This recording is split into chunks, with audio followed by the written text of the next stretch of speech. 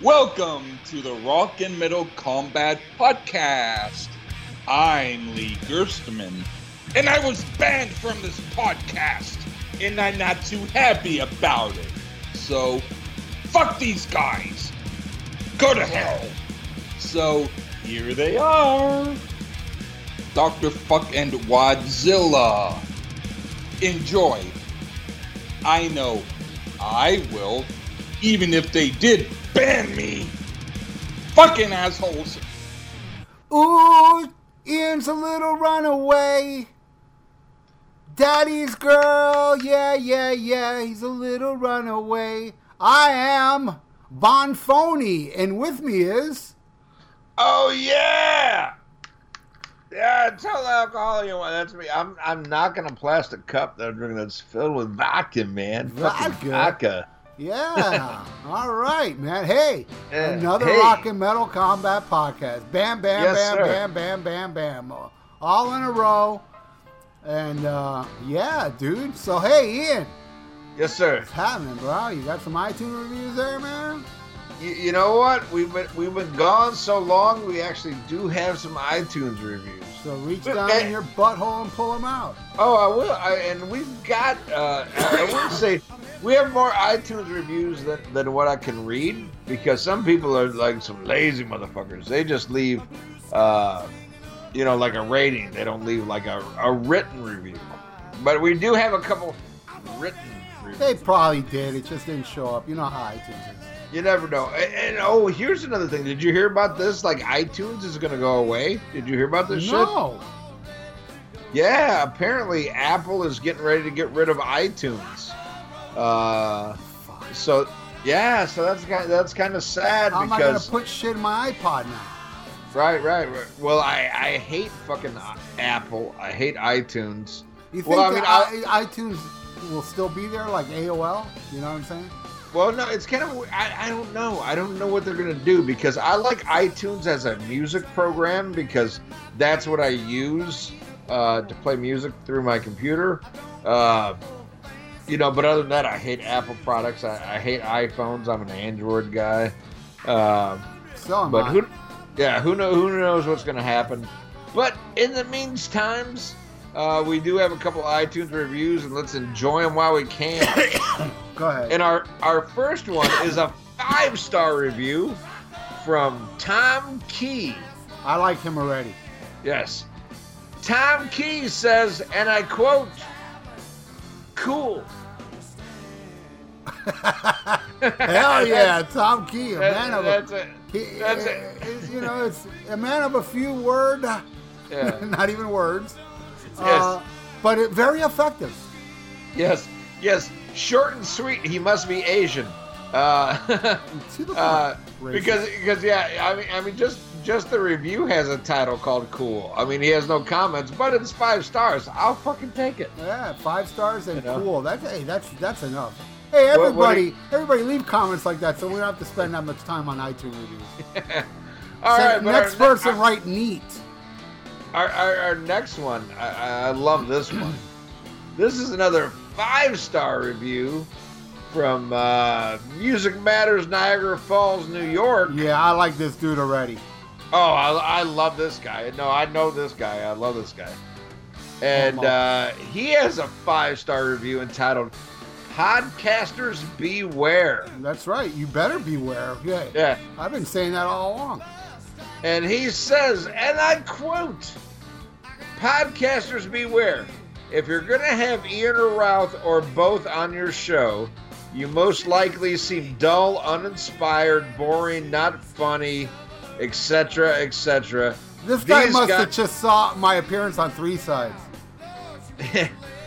Well, I don't know if he's that desperate, but hold on. Let me go on with the review. He says, "These guys are the masters. There are no podcasts even close to the RAMCP. Science. Ian once told me he and Ralph will never stop, and I hope that's true. Can I rate 20 stars out of 5? Amen, brother. Thank you, Niagara Falls MVP. Yes. And I gotta say, this awesome guy has a music store in upper state New York, Music Matters in Niagara Falls. This guy is totally cool. He sent me. He goes, I know you love Rat. He sent me an autograph he had of Warren DeMartini.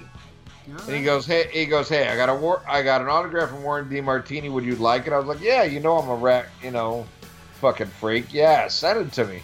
And not only did he send that to me, because I knew that was already coming in the mail, but when I got the package, it felt a little puffy. And I'm like, what else is in here? He had a cassette copy of Sammy Hagar's VOA, and he ripped out all the music and wrapped it around the tape. Oh, that's beautiful. Oh, I fucking love it. You need to take a picture of that and put that on the podcast. Oh, I do. I do. This is a good guy here. He sends me amazing messages.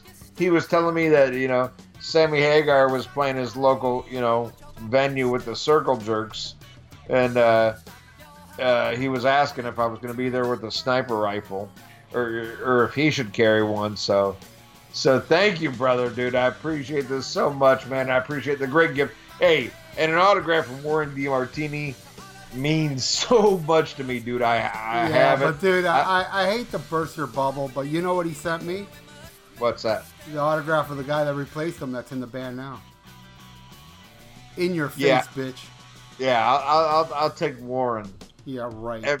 Every day. Yeah. Any day. The Nile is not just a river in Egypt. Yes. But thank you, brother. That was an amazing. Yeah. Thank you.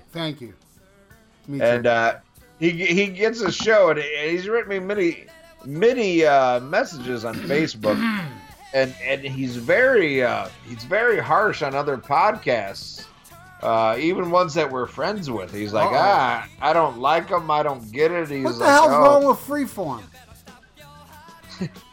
You can't find it anywhere anymore. Because he asked me, he goes, can you give me a list of appearances you made on other shows? And I gave it to him. He's like, oh, you can't find that anymore. Because that's you got to pay, to keep your shit out there, But he's like, oh, I've listened to all these other shows you and Ralph have been on. He goes, and, nothing touches your shows. And I'm like, well, you're right. We are the podcast kings. Yeah, and I said that before we ever became the podcast kings to the rest of the world that are jealous of us. That should not go unnoted. We are the podcast kings. Mm-hmm. But remember that idiot running around saying we use bots? Which one? That Zach guy. Oh, that. He's the one that started it all. Oh, that girl. Yeah, I remember her. Well, she popped her head up again. What'd she say? Just complaining about. See, I haven't talked to you in a while, Ian. I started a new group on Facebook called Honey Cunts. Oh, okay. And that's you? Okay. Yeah, Honey Cunts. Because somebody invited me to that. Oh, okay. It must have been one of our listeners. But, yeah, it wasn't you. Or maybe it may have been me. No, it wasn't you. It was somebody else. Yeah, don't accept it. All right, okay, bye. So anyway, Vinnie Vincent's little bitch boy assistant now, the last one to work for him, has been posting things about me in his group, and he goes under the name of Honey Cuts. Oh, but his real name is Dana Strum, right? His real name, I forget at the moment, but it's his assistant. When Vinny writes something, he puts it up acting like it's him that wrote it. Vinnie Vincent called me. Get ready for this, Ian. Okay, bye. He called me Dr. Diarrhea of the Mouth. Oh. What's next, Dr. Doo-Doo Head? Oh, God. Dr. Poopy Face? Anyway, so I see this, and that group vanishes. Then it comes back, under another group, but still it's called Honey Cuts. Again, posting pictures of me, and they get this, Ian, they think I'm an alcoholic. They think I make all my videos drunk. They don't know the difference between you and me. Yeah, exactly. It's like they think you're making the videos. Exactly. And so again, and then again the group vanished. And then he makes another one. I don't know why it keeps vanishing. I don't know if somebody's reporting it or what. So the last one, it was the same shit, drunk and this and that. And I said, you know what, for shits and giggles, I'm going to join this group. So I go to join it, and it has 3 questions. And the first question was like, how did you find out about this group? Now, this group, every time it remerges, it has about 23 people in the group. So I say, how did you find out about the group? I say, well, about 1,000 more people that's in your group told me about it. And he says, what do you know about Honeycutt? And then I wrote, well, I know his real name is whatever the fuck I wrote, which was his real name. And then the last question was, what do you have to offer to Honeycutts? And I said, reality. So, of course, I knew they weren't going to add me. But they ended up posting my question and answers on their thing. And everybody was laughing. Of course, not their group. Their group is like, what a horrible drunk that hates our Lord and Savior and tranny, Vinny. And but everybody else, said it to me. They put it up in the not Honeycunts, Almost Human. Everybody's laughing. And I said, you know what? I'm gonna make my own fucking page called Honeycunts. And I use the same banner, and it's been a blast, dude. Everybody's in there making funny jokes about Vinny and this and that. And then they posted our page. They know about us. Why did I bring on? Oh, so this subject came up in Kiss Facts, and this Zach guy said something, I'm paraphrasing here, something like, oh my god, these guys are all about drama. Him saying that. Ain't that fucking rich? This is Vinny talking? No, the guy that said that we use bots said that we're just about drama. That guy. That guy. Okay, I know what you're talking about. Yeah, the Zach guy. He's running around saying that we're drama people. Him. I can't wait to see this asshole in fucking Rockin' Pod 3. Well, he's supposed to come face me, so yeah, we'll see if that happens. And so there's been a lot of shit going on with me, and now Vinnie Vincent is like actually talking about me finally. I've known all along he's been watching. I don't know how anybody can defend this twat. You know what I mean by that, Ian? Yes, I know, because Vinny's like, Vinny sends me hate mail too, because he saw the pictures of me from Rockin' Pod 2 last year, and everybody's like, who wore it better, And he's very upset that I pulled off the moo much better than him. Mm-hmm. And that I agree with. Great point. Yeah, I filled that shit out, mm-hmm. like a man. That's right, like a man, like a man. But oh god, just wait till Rockin' Pod 3. This shit's gonna get even crazier. Yep. This shit's gonna get insane. In case you haven't heard, Vinnie Vincent booked his birthday party at the same venue as Rockin' Pod on the same day. So, come out to Rockin' Pod. Vinnie Vincent's gonna be there. And by the way, I don't know if you heard the latest. They reached out to Decibel Geek. Yes. So they can get some promotion. Well, Vinny just released a statement saying that Decibel Geek reached out to them. Oh God! And he denied them. That's so sad.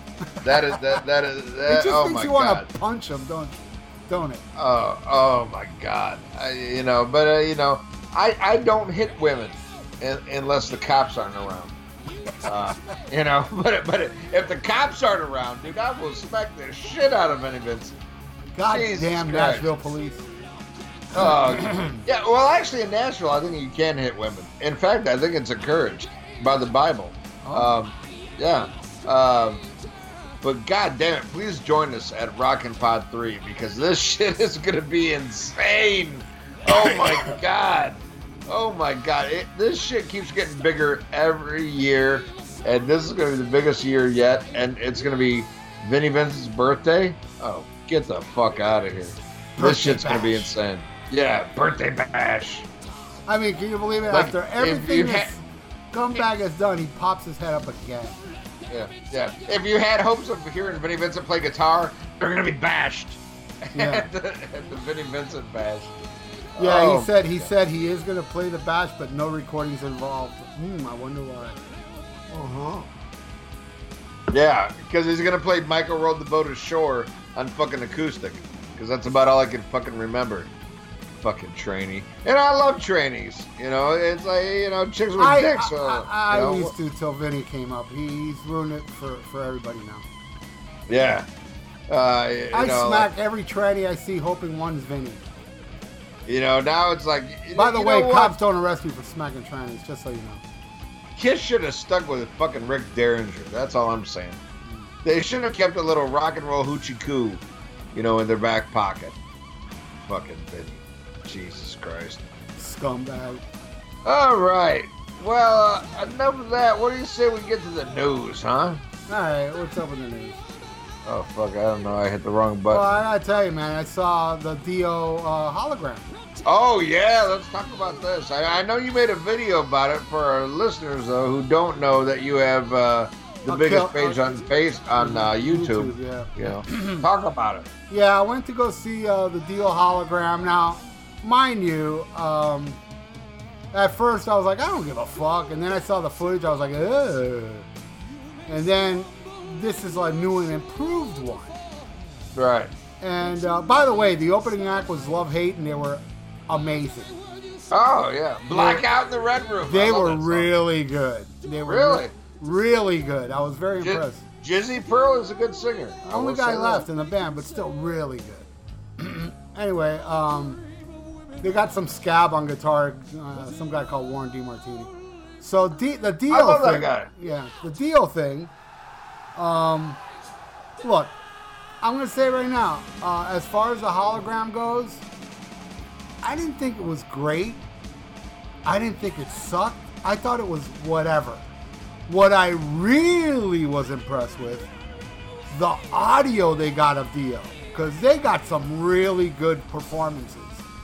I mean, Dio sounds so good in these audio that they were using over the big PA, which was so, I don't know, man, in a way it kind of gave me chills. A lot of people, it's creepy and this and that. I don't know, man. Just to hear a veteran that's been seeing Dio since 1980, to hear that voice blare out of fucking amplifiers again in a live setting made me happy, you know? And I was more like paying attention to the voice than the actual hologram.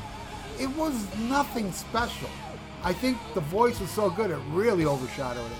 And also, I gotta say, all the visuals that's going on around the hologram, I felt was more impressive too. I really liked the visuals they had around, not only around the hologram, the whole show. Now, a lot of people think the whole show's a hologram. No, it's not. Dio came out. They opened the show with King of Rock and Roll. Then Ripper came out and did I don't know if he did Stand Up and Shout. I don't remember what he did. Oni did, Children of the Sea, and then Dio would come out again. You know, it was like they would take turns. Then at the very end, when they did We Rock, it finally dawned on me.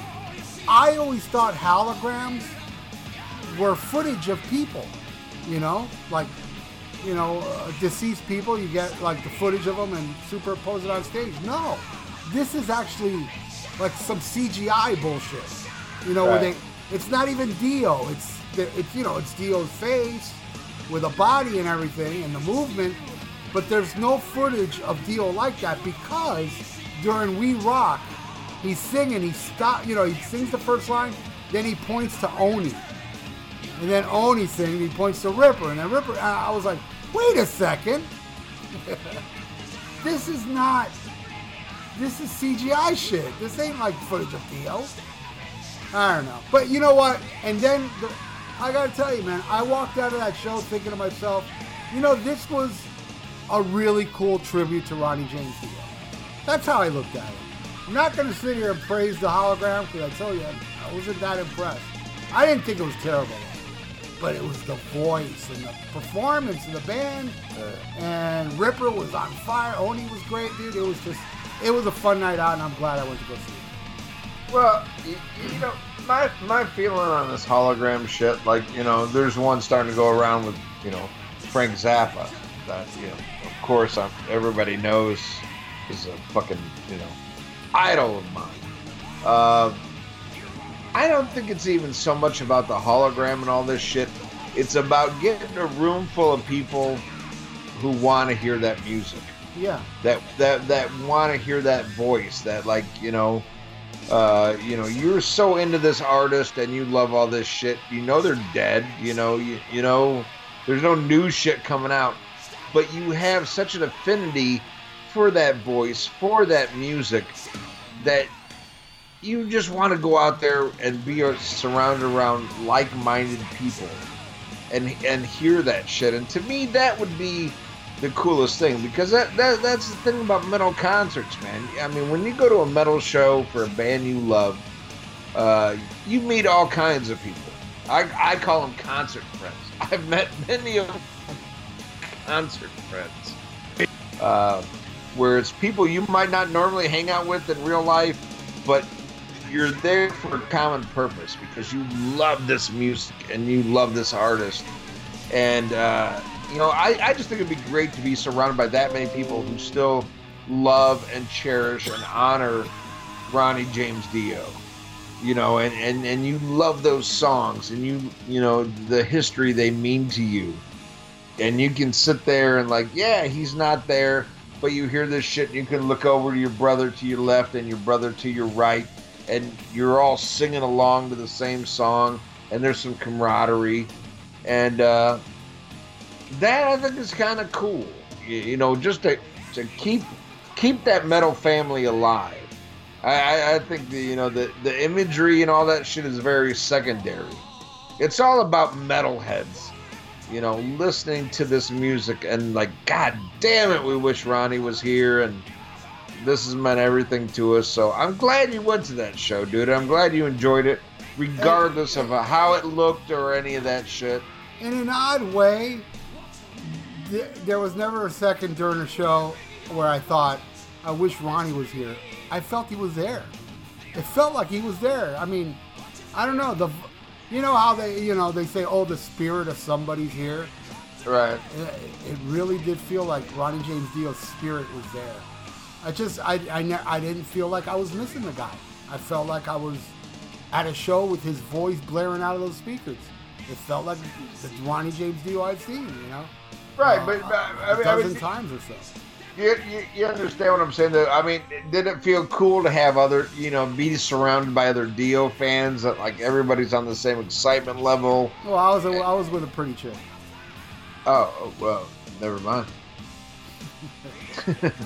I did bump into some South Florida buddies that went up there. So I recognized two people out of everybody that was there. I had to drive up to Melbourne. Actually, I went to go hang out. I went to spend the night at her house, and then we went. Oh, you went to Melbourne? Not Melbourne. What am I talking about? Naples. But the show was in Fort Myers, so it was like maybe a 15, 20-minute drive. I went up there to spend time with this beautiful girl I know, and I spent the night at her house, and then the next night we went and saw the show. And that's it. All right. Well, yeah. Check out the Dio shit if it comes by you. You know, if it comes by me, I'm gonna go see it. Same thing with but I also gotta really stress everybody out there that's always crying and bitching about the hologram. Please don't go. Thank you. All right. Well, here's something I'd like to see. Something you and me shared. There is a one-night-only film screening of a new film called, what the fuck is it called?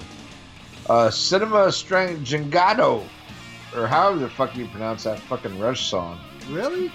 Yeah, this is a film. Strangado. Yeah, this is a film made about the last tour that you and I got to see here in New Orleans. Didn't that come out already? Well, no. I mean, they did that, but this is like a whole behind the scenes of that tour. This is a separate movie, and I would love to see it because me too. I didn't even know about this. Yeah, I had no idea either. Hopefully it'll go more into depth how Neil Peart was like, oh, he's tired of this shit. Yeah. I like to see footage of, why it's over. You know what I mean? Yeah, and I would like to see. Hopefully, they show some footage from New Orleans, because I was disappointed on the Rush 40. They didn't have much. They didn't have. Well, actually, they didn't have any footage from the New Orleans show that we saw. But a big part of that was Neil Peart flew out his wife and his daughter for that show because they just wanted to go around New Orleans, and maybe that'll be part of it. Maybe they didn't film it because he beat her ass backstage. Yeah, because he's known for that. And New Orleans allows that. Well, it is the South. I heard he played 2112 Overture on her skull. Yeah, he played 21-2 Acacia Avenue. Bum, ba-da-dun, dun, dun, dun, dun, pow, pow, pow, pow, pow. But goddamn, what a show that was! I miss Rush, dude, man. I miss Rush so damn bad, and I totally get why they're not touring, but I would love if they would at least get together for one more. As much as I love Clockwork Angels, and I thought it was a great album, I would love to see them do at least go out with one more album, one more fucking album. Get Terry Brown to produce this shit and do one more album. But if we don't, ain't gonna happen. It's over. It's over, Johnny. If we don't get it, you know what, man? That last album was amazing, and what a great song to close at the Garden. Oh yeah, it's like a great, from Finding My Way to the Garden. What a great cap, to an amazing career. So honestly, if they end it with Clockwork Angels, it's a good ending to an amazing career. Oh yeah, and what a great show that we saw, dude. That was an amazing fucking Rush show. Yeah. I've seen many a Rush show. That was probably the best I ever saw. Was the one you and me saw. That was fucking amazing. It was a badass show, I gotta tell you. All right. Well, speaking of bands we both love, there's a new book coming out. I know you're gonna get a copy of this because this is one of your favorite bands of all time. But AC/DC is putting out a book called Big Balls, Rare and Unseen Images from 1976 to 1981. Wow. Yeah. Wait. When did it start? What year? 76 to 81. 81. Yes. That to me is the peak years, man. Oh. That's for those about to rock, right? Yeah. For anybody who's paying attention, those are the peak years of AC/DC. Yeah. And oh man, that's something I would love because, I mean, you want to talk about one of the greatest fucking bands of all time. Oh, they are They're the greatest rock and roll band of all time. Oh, I love them. And this looks like a pretty good package, if I don't mind saying, this Big Balls package. Man, it looks like they put a lot of thought in this, and any AC/DC fan, I would definitely recommend this. Big Balls. Well, I don't know if you heard the latest, Ian, about AC/DC. What's that? They said that they scrapped that album they were doing, and they're not going to make an album. Yeah, and then I heard another report that they lost their fire. Like what they were recording didn't have that AC/DC fire. It's almost like, I mean, look, this is the internet, okay? I could be seeing bullshit written, but they were just saying now they were recording this new album and it just didn't feel right, and they scrapped it. It didn't have the fire and hunger, and in a way, it's kind of like, holy shit. Maybe it's because Malcolm passed, Wow, he took it with him. Where did you see this? On my Facebook wall. And there was two separate stories from two separate websites. Now I can't say if they're real. One was legit. I think, what was it, Sleaze Rock or something like that? Okay, yeah, I'm familiar with Sleaze Rock. Okay, I think it was on there. One of the stories, how they scrapped the album. It's not going to happen now. So. Oh well, it's one of those things like, if you go back and listen to the history of our show, we reviewed the last AC/DC album, Rock or Bust. Great album. I was not a fan of that. I love that album. I still play it. Awesome.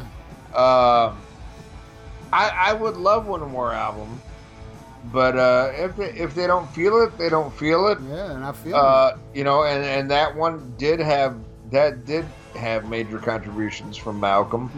Yeah, I mean, in all honesty, as weird as this sounds, I was really looking forward to an Axl DC album.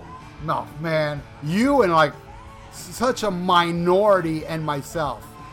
Here's the thing, Ian. I don't know what, I don't get it. Like, you know what? I think the problem was that Axl and AC/DC didn't play enough shows. Because if they would have done like, I don't think it was a whole tour. They just like carried on a tour. Those guys would have been out there for like 2 years and let's say 1 million or so people would have saw it. Then they can over, you know what pisses me off, Ian, is these people out there, fuck it, Axl Rose, I want Brian Johnson. Then, Brian Johnson will come back and they'll come to their town and they won't go. You know what I mean? Right. There's so many people out there that love bitching, but they wouldn't even go see AC/DC with Brian Johnson, but they cry about, we don't want Axl. And let me tell you something, most people don't want Axl in the band. That's why they brought back Brian Johnson. Because nobody wants Axl in the band, because Axl only proved himself to people like me that saw it and people like you that saw it online and weren't biased. Oh, yeah. No, and I was one who was skeptical. But when I saw it, I was made a true believer. And I love Axl. Don't get me wrong. I think Axl has amazing talent. But I believe Axl, left to his own devices, becomes very self-indulgent. And I believe when he was with AC/DC, he was very humble.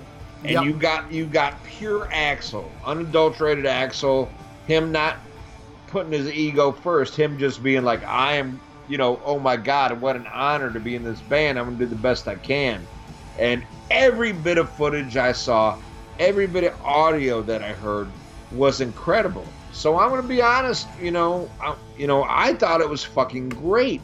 And I thought, like, oh my God, if there's one person that could tame this guy from writing fucking, Don't Cry 1 and 2, it would be Angus Young. He worships Angus. Right. So I was like, this could be great because you're going to bring out the best of fucking Angus. You're going to bring out the best of fucking Axl Rose. What the fuck is there to lose? This could be a dynamite combination. But unfortunately, most people don't think that. Most people are very biased because they look at Axl as the guy that, is a spoiled brat, comes out on stage late. But here's the thing, Ian. But the bitch of us, the same people who think that are the same people who think Peter Criss and Ace Frehley are still in Kiss. That's how dumb they are. Yeah, and they won't. And I'm telling you, a majority of them will not go. And you're friends with them. You do a podcast called Four Sides of the Coin. Yeah, when I'm on, it's four sides. But they won't go to the show, and they just bitch and this and that. But here's the thing that people will, you can bring this up to them, but they'll refuse to acknowledge it because they're set in their ways. Axl is a guy that goes up on stage too late. He doesn't care about the fans. But ever since he's been in AC/DC, every single Guns N' Roses show afterwards was on time, and I went to one of them. It started like at 8. They played like 3 hours or something. But every show after that, Axl is not. Ever since he's joined AC/DC for that little bit, you've never heard anything of Axl Rose like punching people or causing any bullshit or starting a show late. But people don't care. It's like you're already guilty because you're Axl Rose from 1991. Well, another thing people need to remember is you can't forget whatever you think about Guns N' Roses, and you and I have both been very critical on a lot of Guns N' Roses albums. That dude is a rock star and has a presence. Yep. And can deliver. Yeah, he can do a lot of things to piss people off. He can record a lot of shit that's over bloated and very God. How do I say this without seeming homophobic, but faggoty? Oh my God. Let's just call it Chinese democracy. I know, right? But this guy has talent. And when it was honed in, when his ego was checked by Mr. Angus Young. That fucker delivered, dude. And I question anybody. I mean, honestly, if you see any of that footage of him with the AC/DC and you say that shit is garbage, I call bullshit. You're not. I do too. You're listening with your eyes and not your ears. I do too. And let me tell you something. I saw on that cesspool called Blabbermouth, Right. comments of people going, I fucking can't stand Axl Rose, but goddamn, he's impressing me here. You know, Right. even haters were impressed. But I don't know. I don't care. Look, I've seen AC/DC since For Those About to Rock tour. I have not missed a tour. Who made who didn't come down here, so that's out of my control. But since For Those About to Rock all the way up to the Axl DC show, the Axl DC show was the best. It was the best, and every show they did before that, AC/DC never let me down live. They were always awesome, but I felt the set list was way better. There's a lot of songs that Brian doesn't sing, you know, like, you know, Riff Raff and whatever. They did a lot of shit, like, you know, and to sing, look, I know this from personal experience. To sing fucking Bon Scott and Brian Johnson songs is hard. I remember doing some Bon Scott stuff at my friend's house when we had a little jam with Hellwitch. It was hard, and even harder was doing Hell's Bells in Puerto Rico, which is on YouTube, and a lot of people think I nailed it, but let me tell you something. After I did that, my voice was shot, and the next day in Puerto Rico, the promoter called us and goes, hey man, would you guys mind doing a free show again tonight? And I can't let those people down, but I had no voice. Still went up there. And some motherfucker filmed it. So if you want to see me sound like Donald Duck, you want to see me sound like I'm getting throat fucked on stage, look up Thrasher Die in Puerto Rico. I mean, you got to find the right one, because there's like 3-4 different shows of us in Puerto Rico.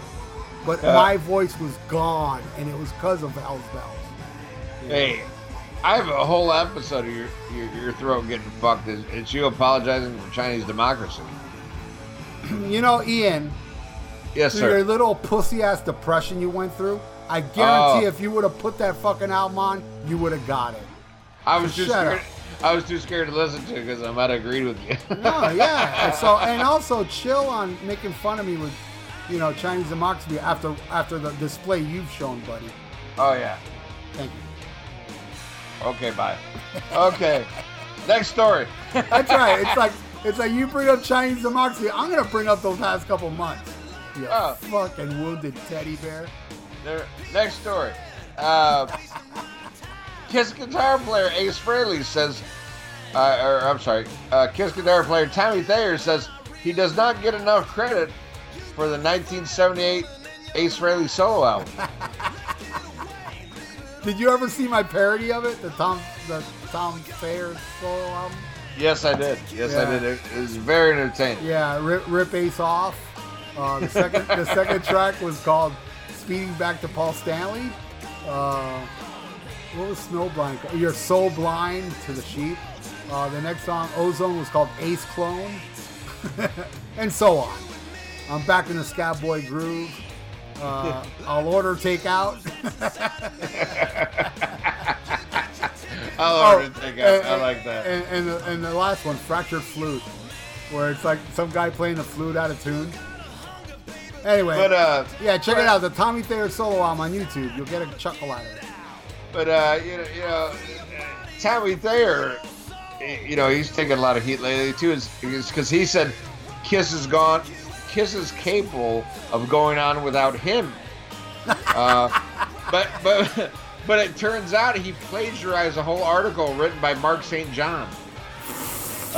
So what are you gonna do? Well, all I can say is Tommy Thayer is much cooler than Vinnie Vincent. All you Tommy Thayer haters that worship the Vinnyster, I think Tommy Thayer has more class. And you know who also thinks that is fucking science. Come on. Tommy Thayer never ripped people off, except for Ace, but he was paid to do that. Right. But he never ripped off his fans. He doesn't lie about our buddies in Nashville. All right, guys. So he's a bitch. So what? All right. Well, next story. Here's something that you're familiar with this band. I'm not familiar with this band. But sad to see anybody, pass away unless you're Sammy Hagar. Andre Matos from Angora passed away. What a great voice that guy had. At 47. See, I'm not familiar with this band. He was a good singer, though, huh? He was one of my favorites. Definitely my top 20. No shit.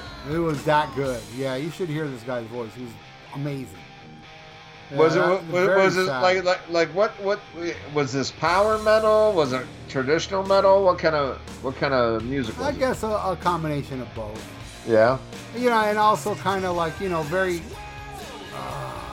like very musician-y, very tight musicians. I mean, it's one of those bands, it's not a Dream Theater, it's a metal band, but everybody in that band is extremely talented. Right. And yeah, I was very shocked because that guy was pretty young. Yeah, 40. Shit, I just turned 45, so 47, I'm getting scared. He looked like fucking 29. Right. I mean, the guy looked great for his age, but yeah, very sad. Man, talk about not seeing that one coming. Yeah. Very sad. All right, well, Paul Stanley said it'll take some time before Kiss's Sonic Boom and Monster will be considered classics. I saw that, yeah. And to back him up, said Eternity. Jesus, yeah, ain't gonna happen. Hey, look, to me, Monster's a classic, and I don't give a fuck who thinks it or who doesn't. But it's never gonna be a classic to the masses. Give me a break, maybe. I think maybe in the future it'll probably be how people look back at Motley Crue with Karabi, but yet those record sales never skyrocketed. But people look back at that, there would have been a lot more people at shows with the people that liked that 94 album compared to back then. Right. But come on, keep dreaming. No, I mean, they're never gonna be classics. To back up Paul's statement, though, was Tommy Thayer, C.C. DeVille, and Jamie St. James, who said, hey, we were up Burn Bitch Burn, and we know it's going to take a while. So, Did you know there is a solo on Sonic Boom where it's Tommy Thayer and C.C. DeVille racing to who gets down the stairs during the guitar solo. While tumbling down a flight of stairs, playing a guitar solo. And believe it or not, Tommy won. CC's vagina got caught in one of the steps. Oh my God. All right, what else we got? Oh, well, this kind of goes into what we're about ready to talk to, which I cannot wait to talk about. But Tommy Lee fired back at Courtney Love as she calls The Dirt the dumbest Netflix movie she's ever seen. So obviously, Courtney Love hasn't watched a lot of Netflix because there's some bad shit on there. But, oh my God. What's better than Tommy Lee and fucking Courtney Love? Two people who nobody would give a shit about if they weren't married to famous people. Oh my God, what a cat fight this is.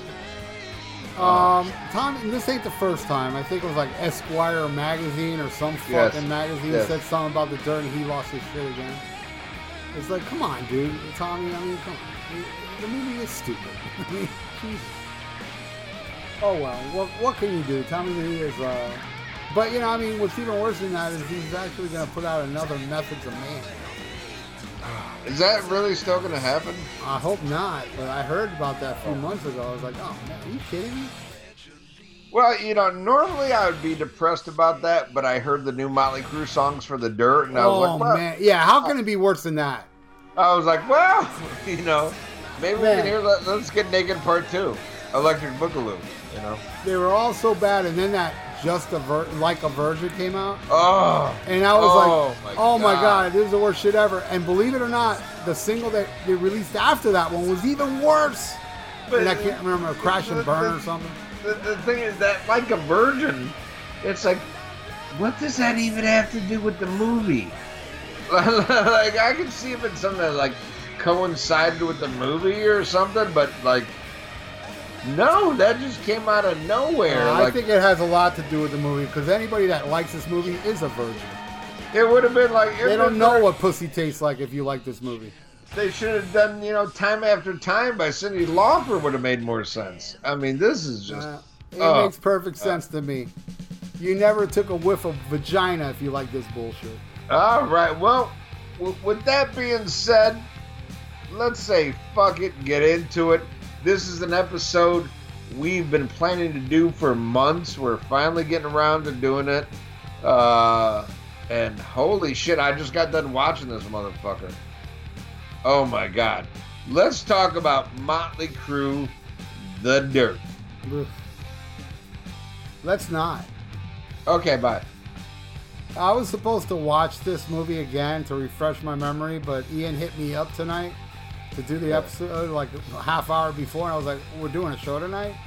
It didn't give me time to watch it again, but I'm going on memory, and it hasn't been that long since I watched it. Actually, I watched it twice.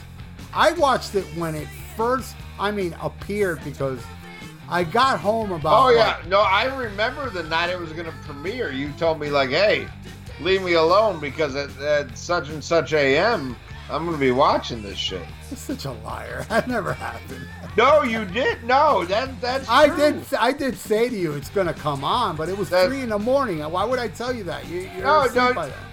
No, because we talked earlier that night. You said, it's going to premiere at this time. Yeah. I'm going to watch it at work. You told me that. No, Ian, it was a day I didn't have to work. It was on my day off. All right. It debuted on it had to be a Friday or Saturday because those are the only days I'm home. And I remember getting home at like 3 a.m. and I got on Facebook and I saw some guy write watching The Dirt. I was like, oh shit, that's right, it's coming on now. So I actually watched it right when it premiered. It was like maybe 3:05 I started watching it. Kicked back in bed and I watched it all and I thought it really, really sucked. So the next day, and plus, I was very tired. I was out all night and practicing, and I was pretty thrashed. And so I watched it the next day, all relaxed, even got some popcorn to get a more fresher, wide awake, not so tired, and I'll talk about that when we get into it. Did I like it any better? We'll see. All right. Well, I will say this is a movie I was totally not wanting or expecting, and I remember laughing when initially this was supposed to be done by Paramount Pictures. Yeah. Was going to do this, and it was going to be theatrical released, and I was like, you got to be fucking kidding me, like there's no. Let's be realistic. There's no market for a Motley Crue movie in whatever year we're talking about. Like, no, that ship sailed. Maybe they did this in the late 80s. Yeah, it would have been huge. But now, like, and then now I hear it's going to be a Netflix, and then it's like fucking might as well be a fucking Lifetime movie. I'm like, oh, God. I'm like, why does Motley Crue get a movie? Like, I would almost rather watch a movie about the making of Wasp, Crimson Idol, which is an album I fucking cannot stand. That'd be boring as fuck. Yeah, but you know what I mean? I'm saying that would be as much as intriguing as hearing shit about, like, what are you going to say about Motley Crue? I mean... Well, The Dirt. The Dirt was an amazing book. I don't know if you... That. No. The Dirt I have a hard copy of The Dirt. I have it on hardback, I mean, a great book, but it's one of those books you read it and you're like, okay, really? Well, okay. Yeah, well, when you watch the movie, you go, oh, really? Oh, yeah. No different. Oh, no. I mean, there's so much shit that's like unfactual. You're like, is it even called The Dirt? I don't even know if I can believe that because there's so much shit that's wrong in this movie and in this book, But it is entertaining, but it's entertaining in the same way as the National Enquirer is entertaining. Yeah, the book is awesome. Whether it's fiction or is it fiction or truth, doesn't really matter. It's a very entertaining book that's hard to put down. Right, yeah. I mean, seriously, It may be the greatest rock and roll book I've ever read. Yeah. And I've read many. I think it may be the best one ever. So No, far. I agree, but it's because shit is embellished. It's like watching Fox News. It's like, it's not real, but goddamn, that's a fun story. And CNN, by the way. Come on, we got to be balanced here. All media is full of shit. Fair and balanced. Okay, we're fair and balanced. Well, fair and balanced, and the media is bullshit on both sides. Give me a break. Yeah, I'm kidding, but I'm serious at the same time. You're absolutely right. But yeah, I mean, the book is full of like some like really, like we always joke around the heroin diaries. Like, who on heroin's writing a diary, and it's accurate and all this bullshit. And they embellish some shit to make it sound better than what it was and make shit more interesting. And I'm like, well, how are you gonna make a movie on that? And as the movie kept degrading, like in status, like, oh yeah, Paramount's doing it. It's gonna be a major motion picture. Then it's this, and then it's that. I'm like, oh my god. And then it's like, who's in it? Like, nobody you've ever fucking heard of. I'm like, ugh. Oh god. I had no interest in this movie whatsoever. But you, admittedly, were very excited about it. What I said, and I said it on the podcast. I actually remember I was talking about it. I said when I saw the preview, I was like, oh shit, this looks really good. It was like a 30-second preview. And then the next day they gave a 2-minute preview. And I was like, uh-oh, because that wasn't that good. You condensed it in 30 seconds. It looked very interesting. But then the next preview, they showed 2.5 minutes of it, and I was like, this does not look good. I did talk about that on a previous episode.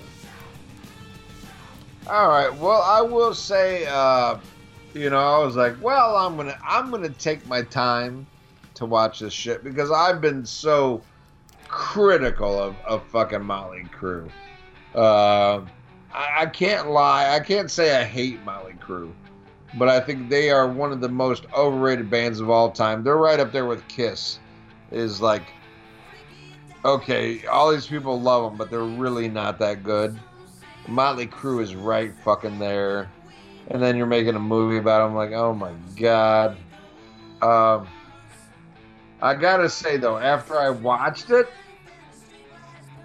the greatest rock and roll movie ever fucking I knew you liked it. And, Ian hasn't told me this yet. Yes. He's been keeping this quiet for me, but this I is know. True story. And this is for months. Months I haven't said this. I knew you were going to... I knew, and now by saying it's the greatest rock and roll movie ever, what, like acting-wise? Oh, no, the acting is fucking horrible. No. That's not the way I meant to phrase it. Like a rock and roll movie, like, let's say Rockstar, The Doors, that type, not a documentary, the Who, The Kids All Right type movie. All right. Right. You're not going to tell me it's better than The Kids All Right, right? Well, that's a documentary. This is a movie. This is like, what all you cocksuckers love, this fucking Bohemian Rhapsody crap. That was better. Way better. Which is unfair for me to say. Way better. In all honesty, I haven't seen it. I haven't seen Rocket Man. I haven't seen all this shit. But of any rock and roll movie that I've ever seen that is like based on lies, this is the fucking greatest. I have watched this movie. I watched it right before we recorded this episode today. This is probably the fucking 12th time I've watched this movie. Jesus Christ. You have no right to goof on me ever again. I fucking love this movie. Fabulous. I love this movie. As a movie. As a movie, not as a accurate portrayal. I don't give a fuck about accurate portrayal. That never bothered me about Bohemian Rhapsody. I noticed. I was like, hey, look, they're doing fat bottom girls during the fucking Queen sheer heart attack era, and We Will Rock You during Hot Space. Right. But it didn't bother me. I was like, all right, we want to make the movie flow, whatever. But to me, Motley Crue is such a band that I could give a shit less about. That shit, like if it was a band I really loved and cared about, Timeline and shit like that would bother me. But to this, to me, Motley Crue is like right there with Kiss. Is a band. It doesn't matter about the music. It's about the fucking bombastic show. It's about this. It's about everything but the fucking music. It's about the fucking just nerds who like, oh, I like this shit, you know. And this movie is perfect for that because it's funny. It's poorly acted. Funny. To me, You're funny. This movie is fucking hilarious. Oh. This movie is fucking hilarious. Wow. And to me, this movie is the movie equivalent that Motley Crue is musical. It's very lame, but it's entertaining. And I will say this: I wouldn't even go that far because at least those shitty albums had one track or two good on it. Oh, dude. But I've seen Motley Crue live, dude. It's not about the music. It's about the show. And I've seen Kiss more than any other band in the world. It's about the show way more than it is the music. And I will admit, I love Kiss music much more than I love Motley Crue music.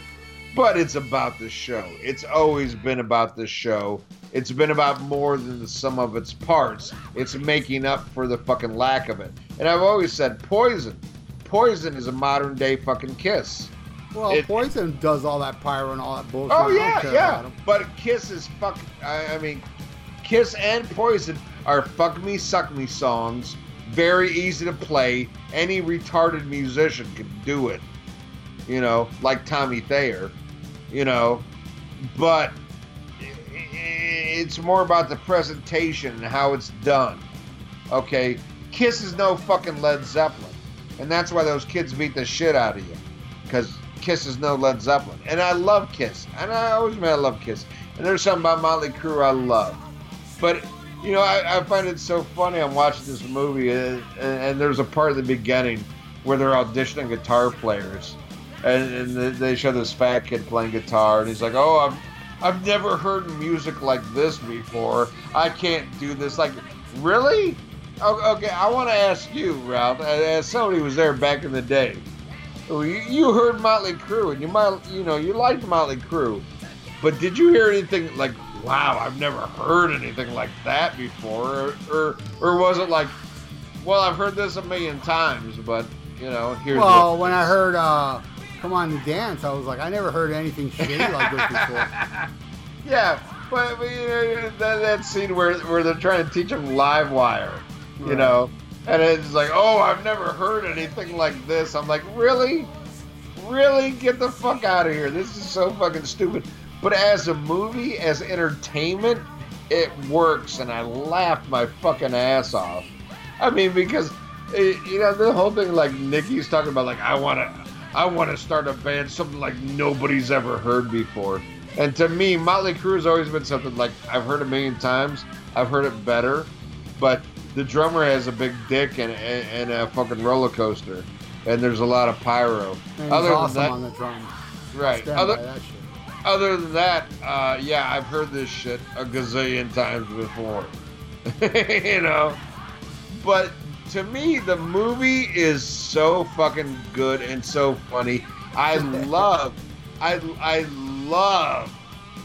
what's his name? Machine Gun Kelly as Tommy Lee. My a rapper I heard I can't stand, but to me, this guy epitomes how annoying Tommy Lee is. If you see, yes, I'm the guy that can't pronounce words here, not you. Stop stealing my thunder. Well, whatever. I'm drunk, but epitomizes. Yes, but whatever. Tommy Lee is so fucking annoying, but this guy is like Tommy Lee to the max. Like everything he does is like, that's how stupid this motherfucker sounds in every interview, in everything you've ever seen. Tommy Lee sounds like a fucking retard, and this guy does it to a T. With the dude, oh my god, dude, you know, he fucking nails it. He is just as annoying and as fucking retarded as Tommy Lee is. And I fucking love it. I love it. It is fucking great. This movie, Oh my god, it is so fucking entertaining and fun. What did you not like about? Why do you hold Motley Crue in such self-esteem that you found this? Yeah, I like Motley Crue way more than you do. Okay. I don't view them like you. I'm like, dude, shout out to Devil, the '94 album, most of Too Fast for Love, and a handful of songs off pretty much every album afterward, except for Saints of Los Angeles. I have more respect for Motley Crue and like them way more than you do. And I just thought, look, I'm a fan of the book, and they did reenact a lot of the book, and it just didn't hit the fucking mark. Trust me, I wanted to like it. I really did, because they did, like, the Bullwinkle squirting scene that happened in the book, and I didn't laugh. I just thought, oh, that to me it was like blatant, like, let's throw this in the beginning of the movie to get very controversial and get attention, but I didn't think it was captured properly. I don't know. Can I talk, man? I've already heard you're lathering the ass of the movie, and I didn't interrupt you. I'm just saying, it didn't look like CGI to me. It looked like that girl really squirted. No, it doesn't matter if it was real or CGI. It just didn't it wasn't funny. I didn't find it funny. I think it could have been funny. It's a funny premise, but I didn't find it funny. I just felt like, that, I don't know. It looked so planned out it was like, I looked at it and I go, oh, you know what? The lowest common denominator is going to watch that and go, ooh, how shocking, And then the whole narration bothered the piss out of me. Hearing that guy, all those members talk through it, they're like, The acting was, the worst acting I ever seen in my life was the scene where Vince went to the hospital and and the wife was, telling him that she had cancer. When I saw that scene, I go, couldn't they do another take? That was... Well, his daughter had cancer. What did I say? You said his wife. Okay, his daughter, his wife telling him his daughter had cancer. But the way that she delivered it, it was like, really? That was a take? It seemed like, dude, we only have one take here. That was the worst little performance of acting I've ever seen in my life. It was just so bad that even bothered me. And that was like really way into the movie already. The movie was like, I don't know. Look, even like the beginning, all the crazy shit that was happening. There was one scene, just one part. Can't say I laughed out loud, but I did find funny. I found funny the little short scene where the mirror fell on David Lee Roth. Yeah. I thought that was funny. I thought it was delivered funny. I thought that, Dave was like all gacked out and like, oh, what? That I found funny, but everything else just, and it was a lot of the recreations of the book in that movie, and it fell flat. So, and then the part where it really, I wasn't enjoying it anyway, but it got so much worse after the car accident. After the car accident, it became just dragged out, boring, drama-filled bullshit. And then, in the middle of all this, like, sadness and shit, you have the little scene where Tommy Lee's talking about, how his day is on the Girls tour. Drinking, and then Doc McGee knocks him out, and I don't know. And like I said, the narration, the Mick Mars character was somewhat like not as bad as the other three.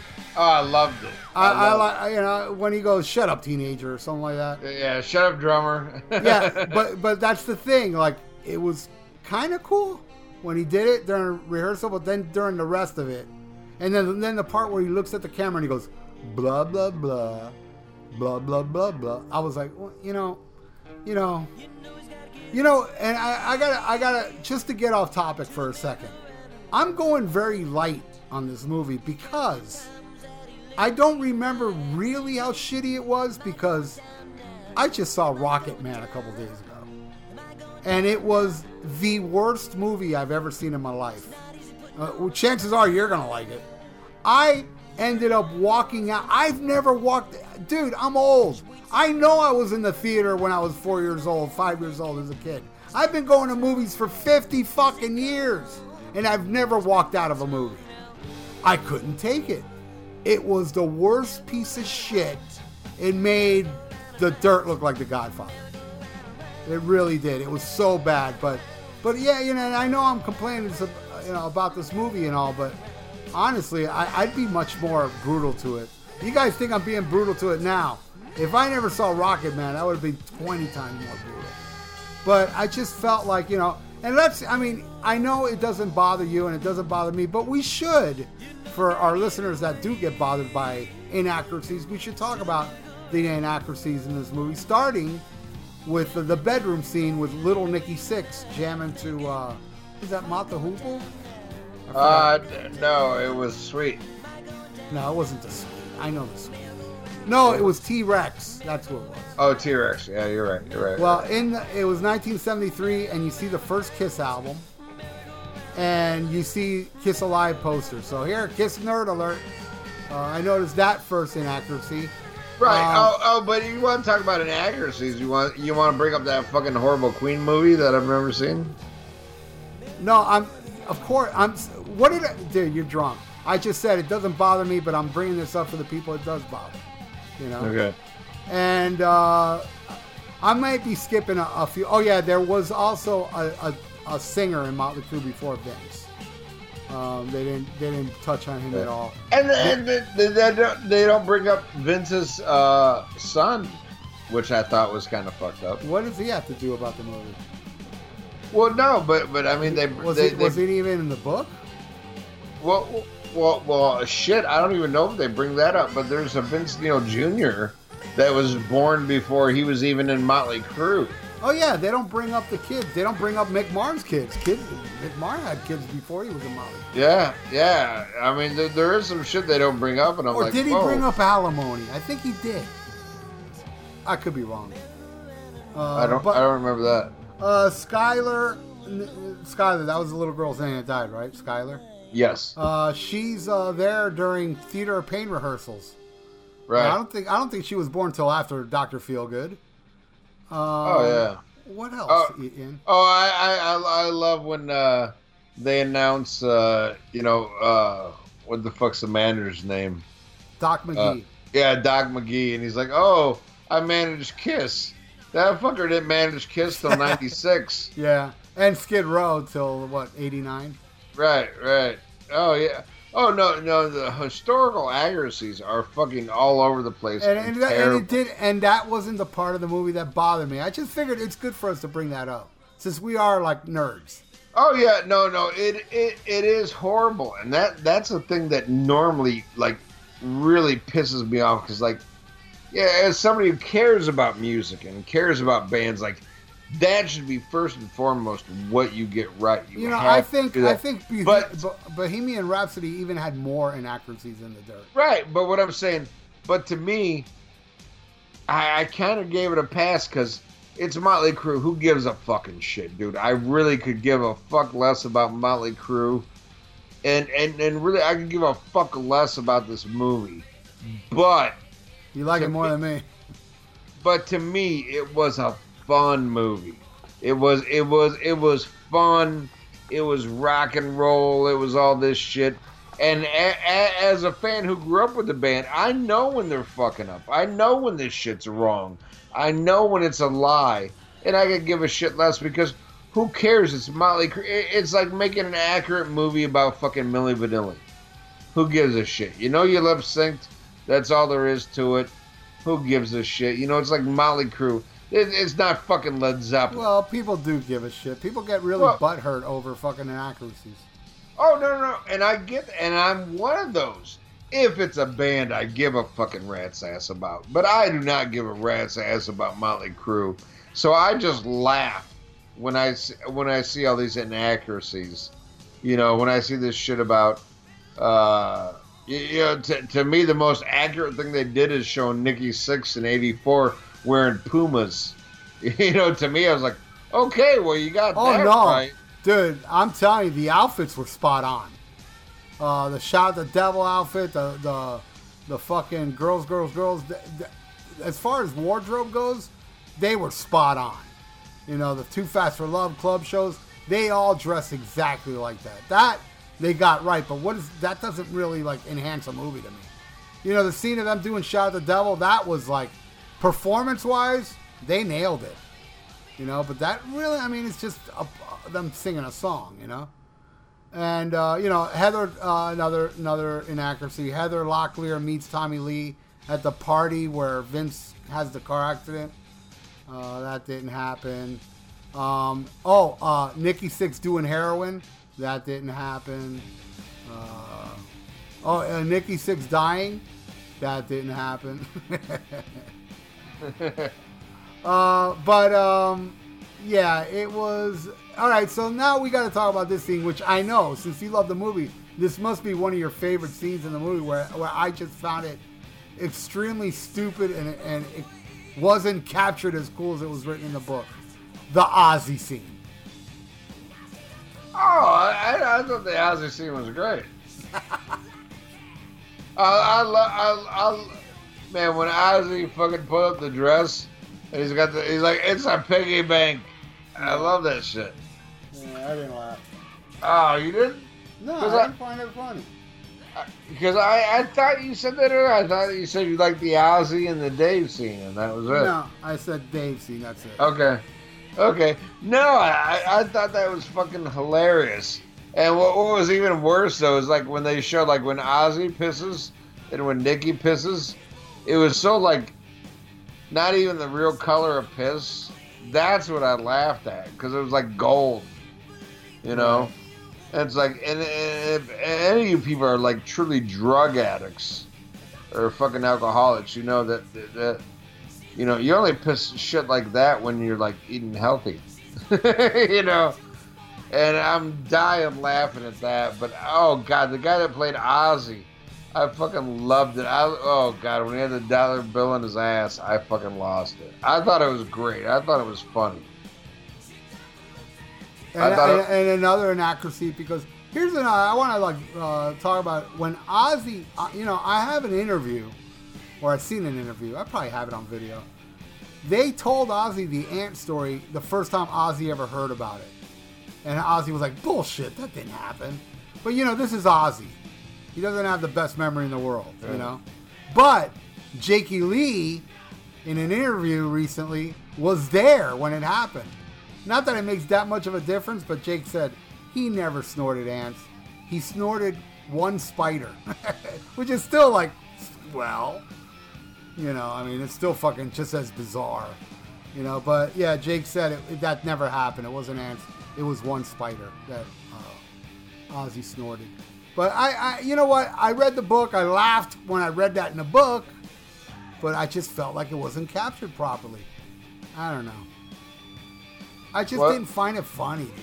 Was it the way they portrayed it, or the actors, or? I don't even think it was the vibe, the director, the direction, the editing. You know, everything involved in making a scene. I don't think I don't know. Maybe it's because the book is too good. Maybe if I never read the book, I would find something, you know, I wouldn't have nothing to, you know, compare it to.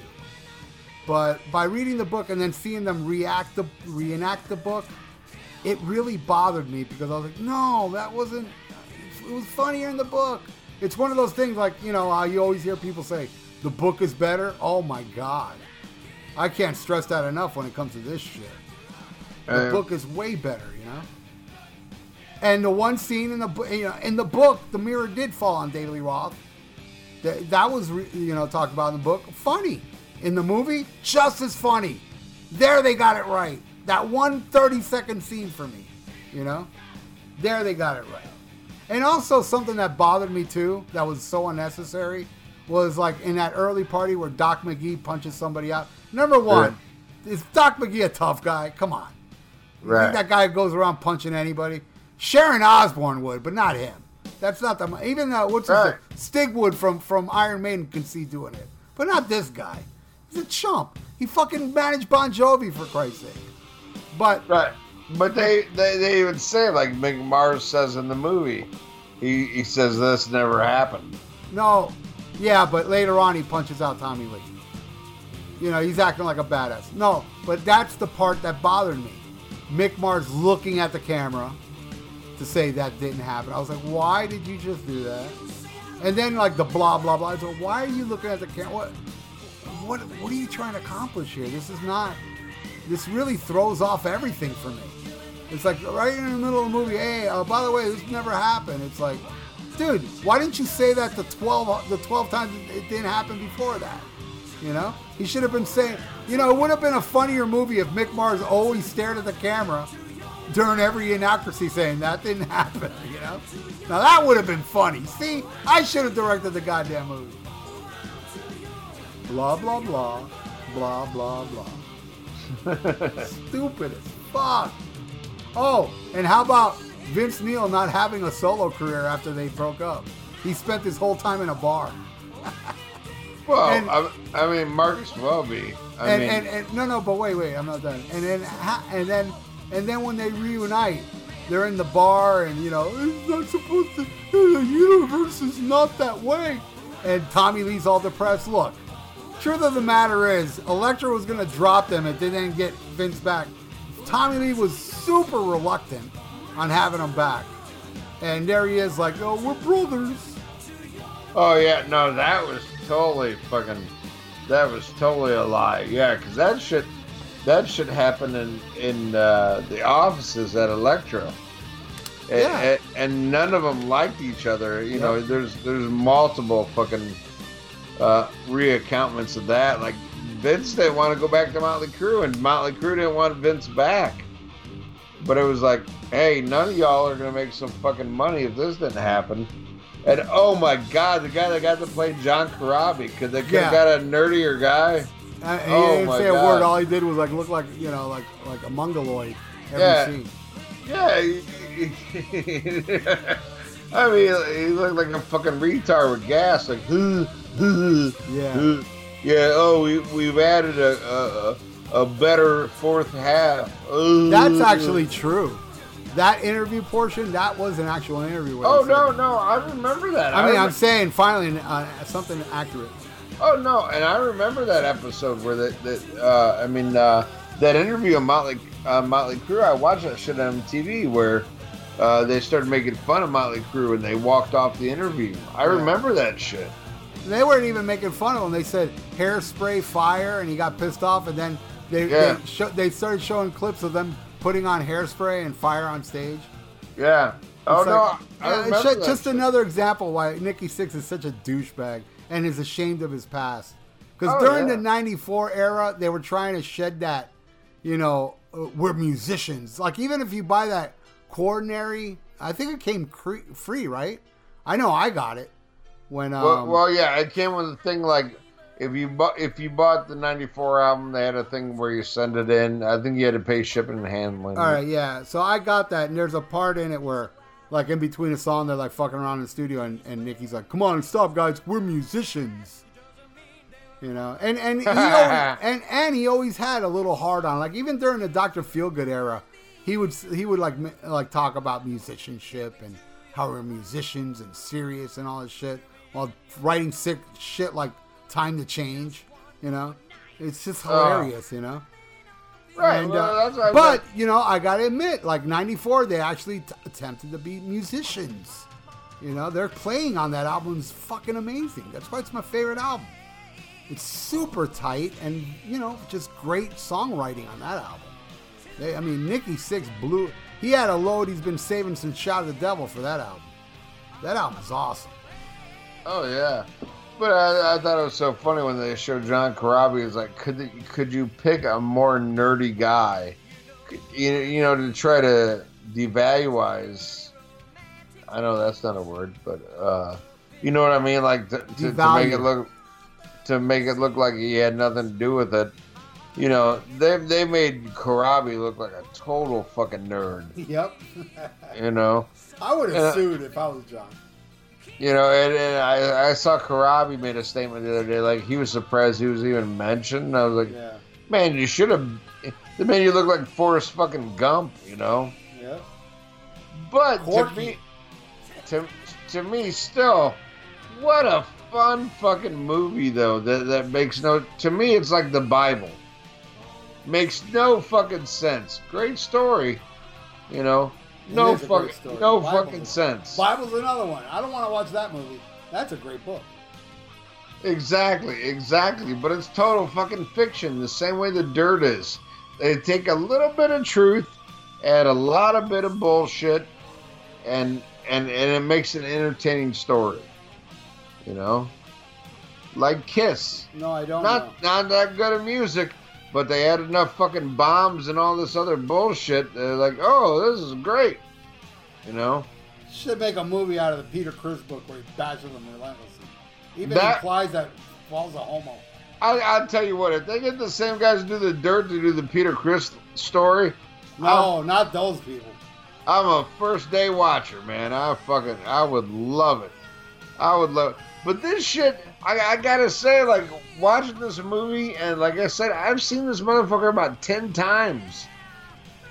It's gave me a whole new appreciation for fucking Motley Crue, because it reminds me of, like, if I started a band. I don't have a lot of talent, you know? But I could make some shit up that would make it seem better than what it is. And that's what the fucking Dirt is. And it was entertaining. It was fun. Yeah, oh my God. I seriously, as much as I rag on Motley Crue, as soon as we're done, I could watch it again and enjoy every fucking minute of it. I never want to see it again. Never want to see it again. Well, you must have respect for Motley Crue. Yeah, that's probably why. I guess I like it. I didn't like it because I liked them more than you. But then again, I mean, I could be wrong, but I think I saw Johnny Vogan going crazy over the movie. And he loves Motley Crue way more than I did. Well, of course, he's going to go fucking crazy over it. And also, you know, I just thought, also, it did hit my memory. I do remember this while watching it. I was thinking to myself, you know, people that like that movie Rockstar would like this crap. It's kind of like, I don't know, or Bill and Ted's Excellent Adventure, shit like that. I don't like stuff like that, man. Well, see, Guilty as Charged. And Wayne's World. That's the type of audience that movie's for. Guilty as Charged because... That's why, yeah, there you go. If you like those movies, then I understand you, Ian. I love Rockstar. Wow. Even though it's a horrible movie. You know, Ian, seriously, when I hear you say all this shit, all I can think about is you, like, ragging on me on Memory Remains and Chinese Democracy, and I'm thinking you are bragging on me, and you're here admitting you like Rockstar. Oh, it was horrible. It was horrible. I'll admit that. But I mean, it's the same thing like, hey, I love Culture Club. I admit it's a bad band, but I like it. I'm the same with like then leave me the fuck alone with my superior taste. Seriously. Seriously. But no, Rockstar, I admit, is Rockstar. Rockstar is a slap in the face of metal. That's how I look at it. Well, you're not a fan of metal. You hate metal if you like Rockstar. What I call Rockstar is a chick flick for dudes. No, it's not. It's a chick. It's a chick flick for fags. I'm not even going to argue with that. I'm not going to argue. Well, I know. After the last couple months, I can see the very big fag in you. Ouch. Comedy ain't pretty. Yeah, funny's funny. Comedy's not pretty. That's right. Yep. Now that you're happy and shit, I told you. I said I can't wait till Ian gets over this so I can start goofing on him. And yeah, we're suffering now because we got to go through fucking 10 fan episodes really quick because of Ian's depression. Hey, I hear you. All right, but yeah, like, you know, besides the John Corabi shit, that whole, like, the reconciled point, so wrong.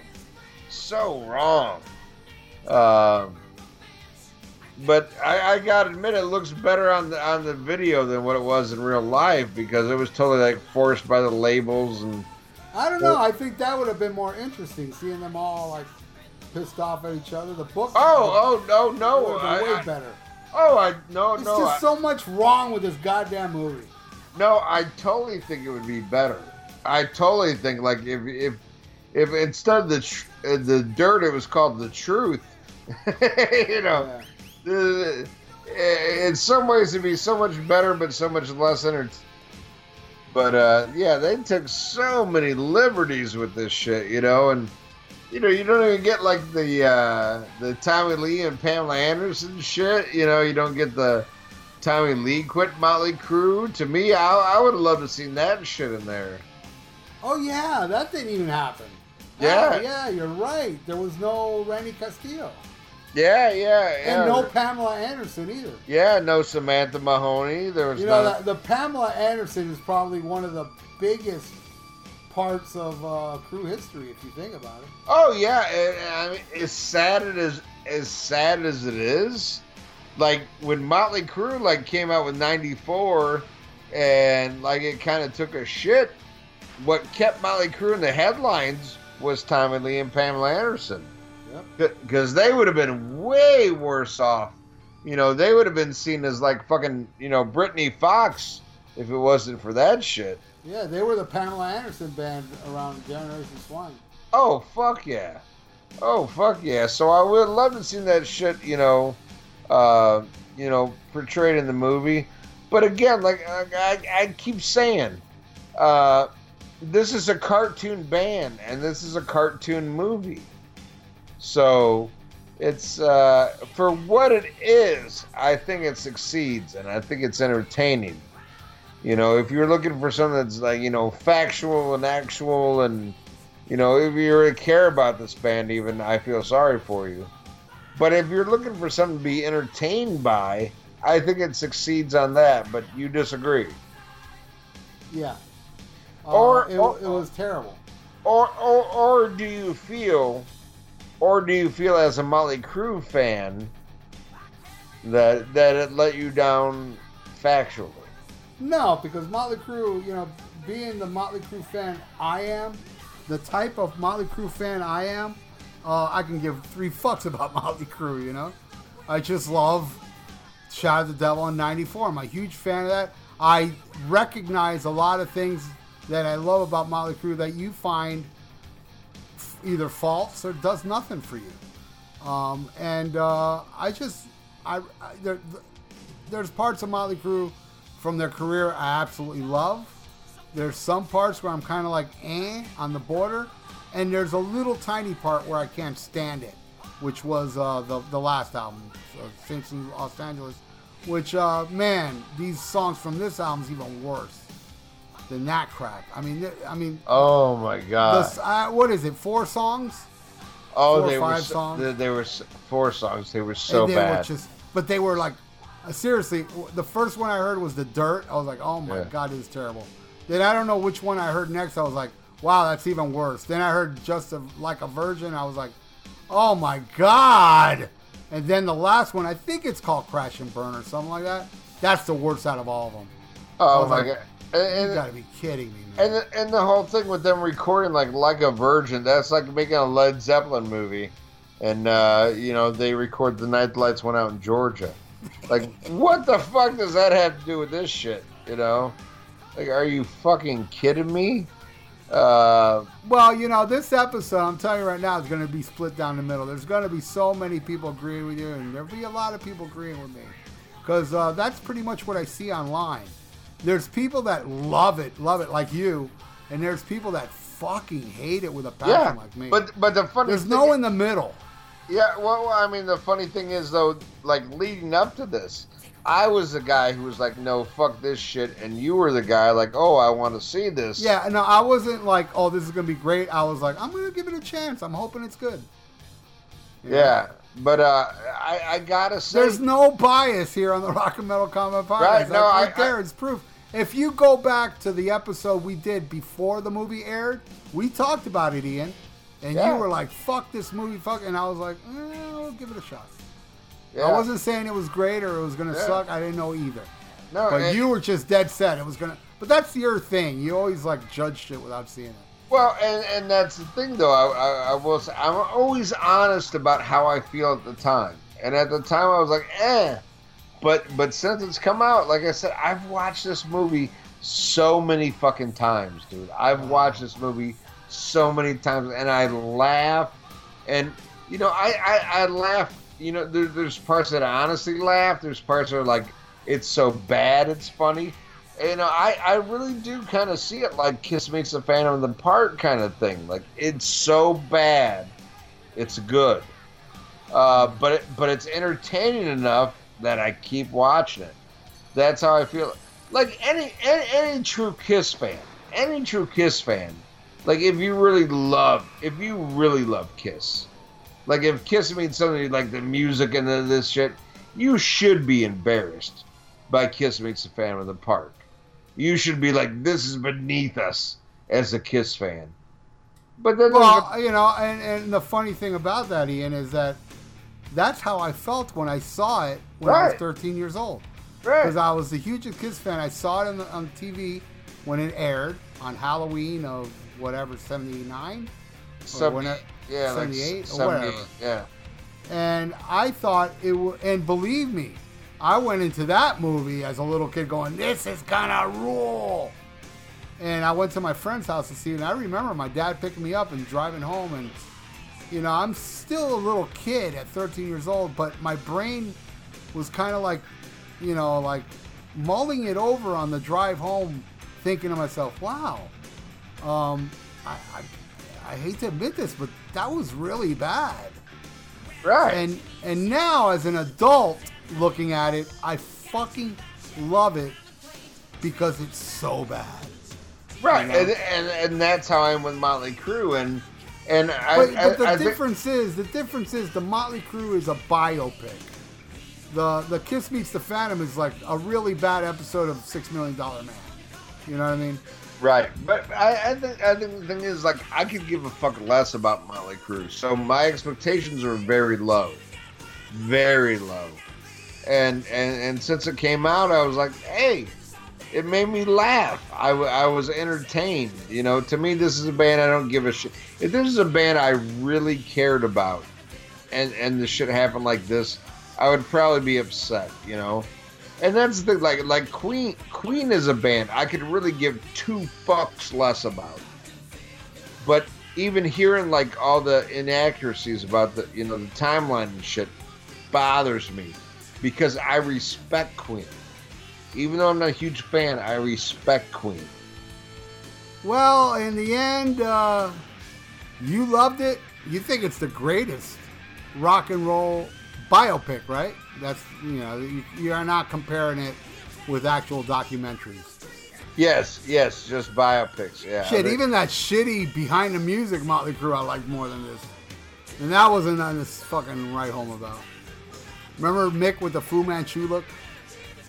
No. You didn't remember Behind the Music? Mick had like Fu Manchu, like he had this long mustache but shaved in the middle. No. No. Well, I hope I feel that way about this movie in the future where I don't remember none of it. Because it was terrible. Piece of shit. But you liked it. But, you know, we do represent the rock and roll community because that's the buzz I see. People either, love it or despise it. There's no in between. I've not seen some people, anybody say, I mean, it was okay, but it wasn't great, but it wasn't bad. I haven't seen anybody say that yet. Which I'm sure one of our listeners would be like, oh, I'm going to be countercultural. I'm going to write that I think that. You're lying. You either love it or hate it. Thank you. Yes. So in the end, you know, we are split. We are like Siskel and Ebert. Except not arguing about it. Yeah, I didn't think I would like it. I ended up loving it. You thought you were gonna like it, ended up hating it. I didn't think I was gonna like it. I was hoping I was gonna like it. Where you were like, oh, I already made up my mind. This is fucking gonna suck. Oh yeah, no, I totally went into watching this going, yeah, I'm gonna hate every second of it. True story. And I knew it. I go, and you were even here for a few days. And I even said, something tells me you like it. Oh, yeah. No, we talked about it, but we refused to comment. You're like, I already told you I hate it. Oh, yeah. You told me. You're like, you're like, you're such a fucking idiot. I know you're gonna like it. And I kept my mouth shut. Yeah, but you're from that generation. And it's not a slam, but I mean, if I was born when you were born, I probably would have liked it too because you were born and you liked,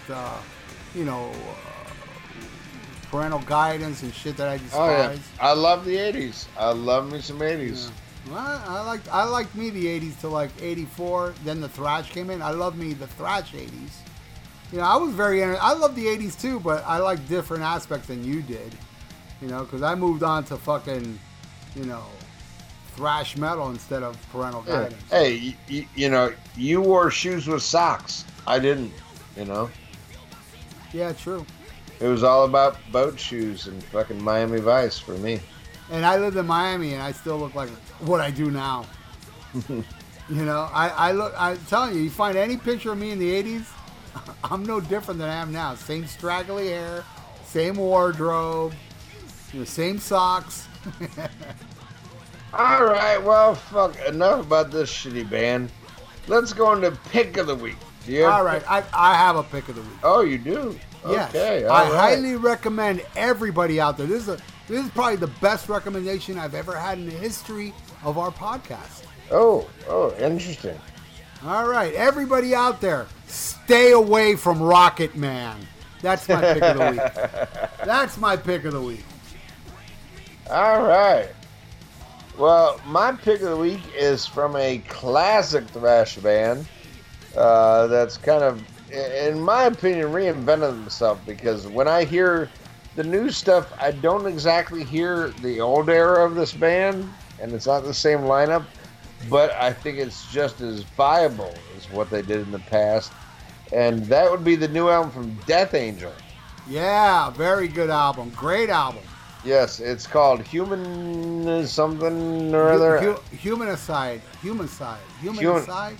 Yeah. Yeah. I bought the, what do they call that? The big pack, whatever they call that. The bundle. I bought the bundle. Very good. Very good album. Oh, that's a grossly underrated band. It sickens me to see them do 30-minute sets opening for other people. Sorry, Overkill fans, but Death Angel I like way more. I love Overkill, though. Don't get me wrong.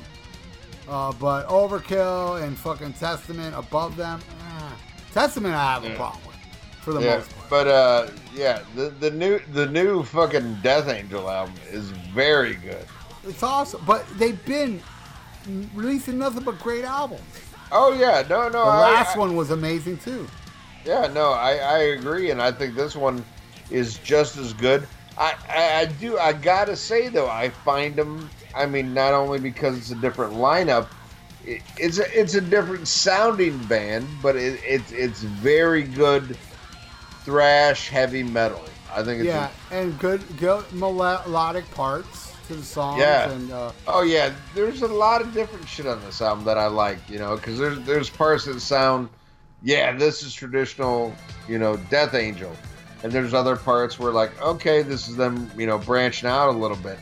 But it makes for a very interesting album and a very listenable album.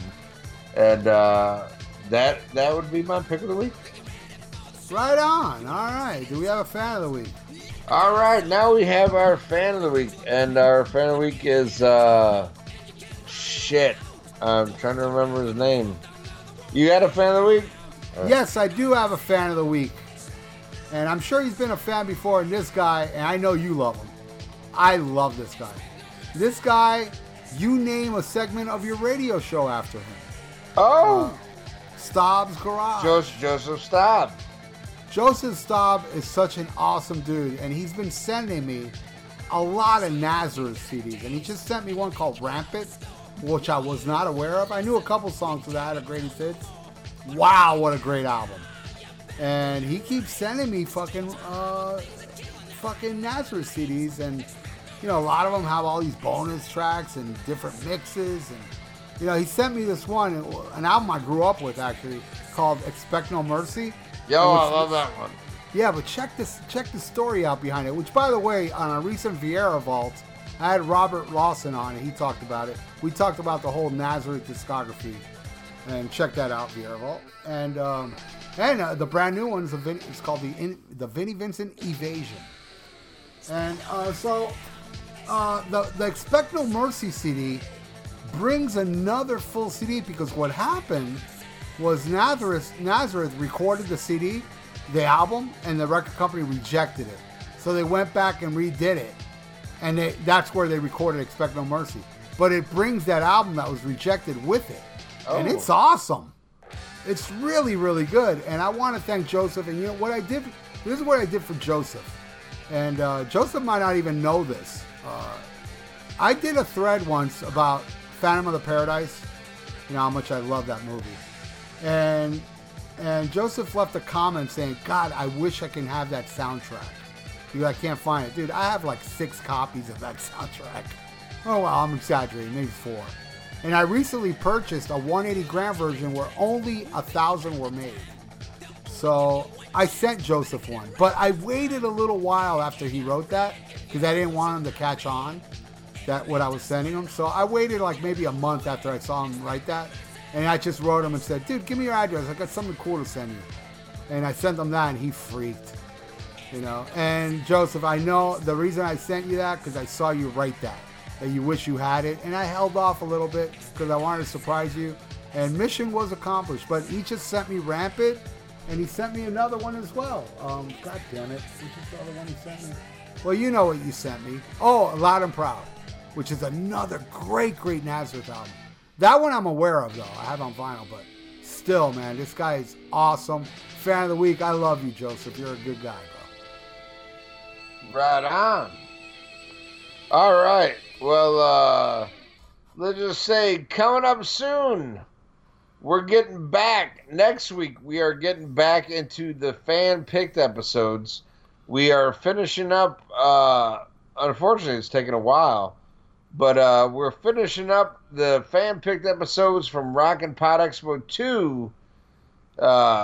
And then we're going to get we're going to do Rockin' Pod Expo 3 plugs, or fan-picked episodes. Yeah, start donating, please. We need the money. Yeah, we do need the money this year, desperately. We really do, and I'm not saying as a joke. Please contribute, and also help us for 3 years in a row raise the most money.